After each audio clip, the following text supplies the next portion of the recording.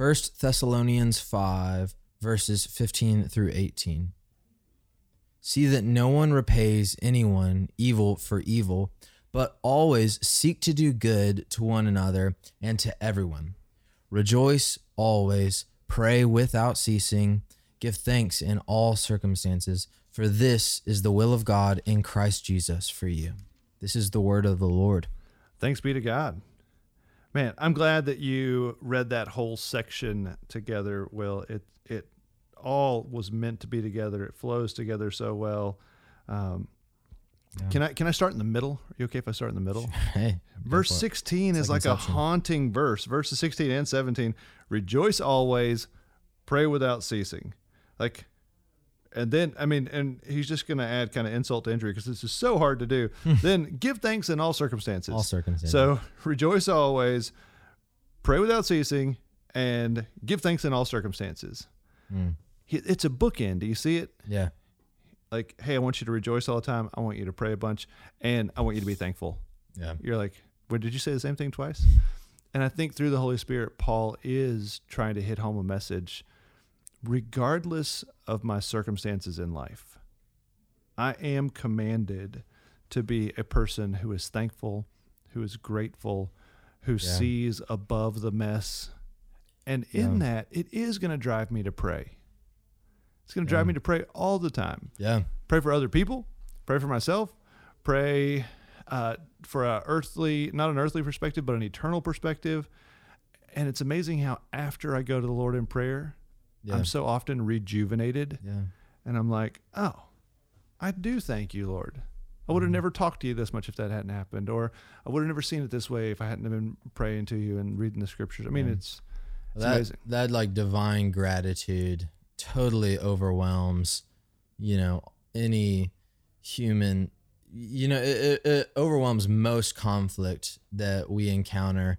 And then I would say like major conflict and like trauma related conflict that that so many people encounter throughout life. It might not completely overwhelm it, but it informs it, and kind of, I think of Joseph, what you intended for evil, God meant for good. And so, I think about how a grateful heart silences a begrudging, bickering heart. And a grateful heart also heals wounds. And it puts it in that divine perspective. That is, if you're listening to a podcast, you can't see a guy pointing at another guy, but I was pointing at you because that's so good. That heart after the Father, that heart that is in tune with Christ, indebted to Christ, in love with Christ, can't help but rise above some of the nonsense. And we talked about that a day or two ago in these daily rhythms. But he does get a little Old Testament on us. In verse 15, he says, see that no one repays anyone evil for evil. Well, we might remember that in the Old Testament, it was eye for eye, which is not quite evil for evil, but eye for eye doesn't usually stop there. Yeah. Usually a retaliate, eye for eye is actually just. But what usually happens is somebody does something bad to you, I'm going to do something worse to them. Yeah. And this shows us the great commandment to love God and love our neighbor means that I also am a person who is going to, as Paul says in Romans 12, I'm going to do good to people who harm me. And that's actually, in some ways, the harshest thing for them. Yeah. People expect us to return evil for evil. But when we extend grace, when we extend forgiveness, when we extend kindness, that is an incredible picture of what Jesus did for us on Calvary. When he went to that cross, he was not returning evil for evil. Yeah. He was doing good, and it breaks us when we see that. Yeah. So this, to me, is a real gospel picture when I do not return evil for evil, and I seek to do good to one another and to everyone. That even extends beyond the church.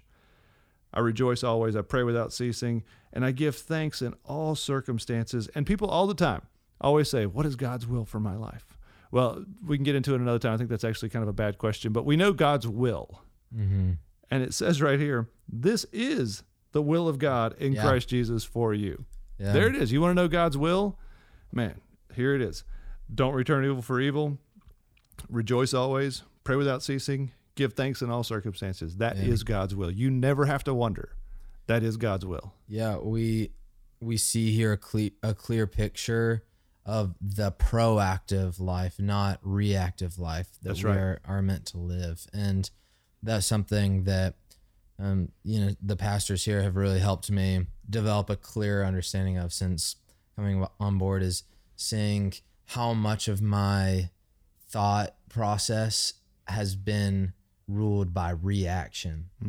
And that not only is harmful, but it's a prison cell, and it leads to the opposite of joy.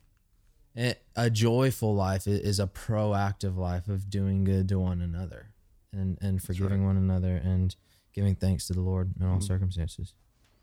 Man. Only possible through the power of the Holy Spirit. Totally. In a life that's been bought and redeemed by Jesus Christ. Yeah. But when that's happened and we're transformed by the Lord, we can, by God's grace, through his power, live this out as a testimony for him. Amen. Well, for Will Carlisle, I'm Thomas Nelson. Thanks for listening. Thanks for listening to Our Daily Rhythm. I'm Jason Dees, one of the pastors of Christ Covenant, and Our Daily Rhythm is a ministry of our church designed to help you more faithfully and effectively meditate on God's Word.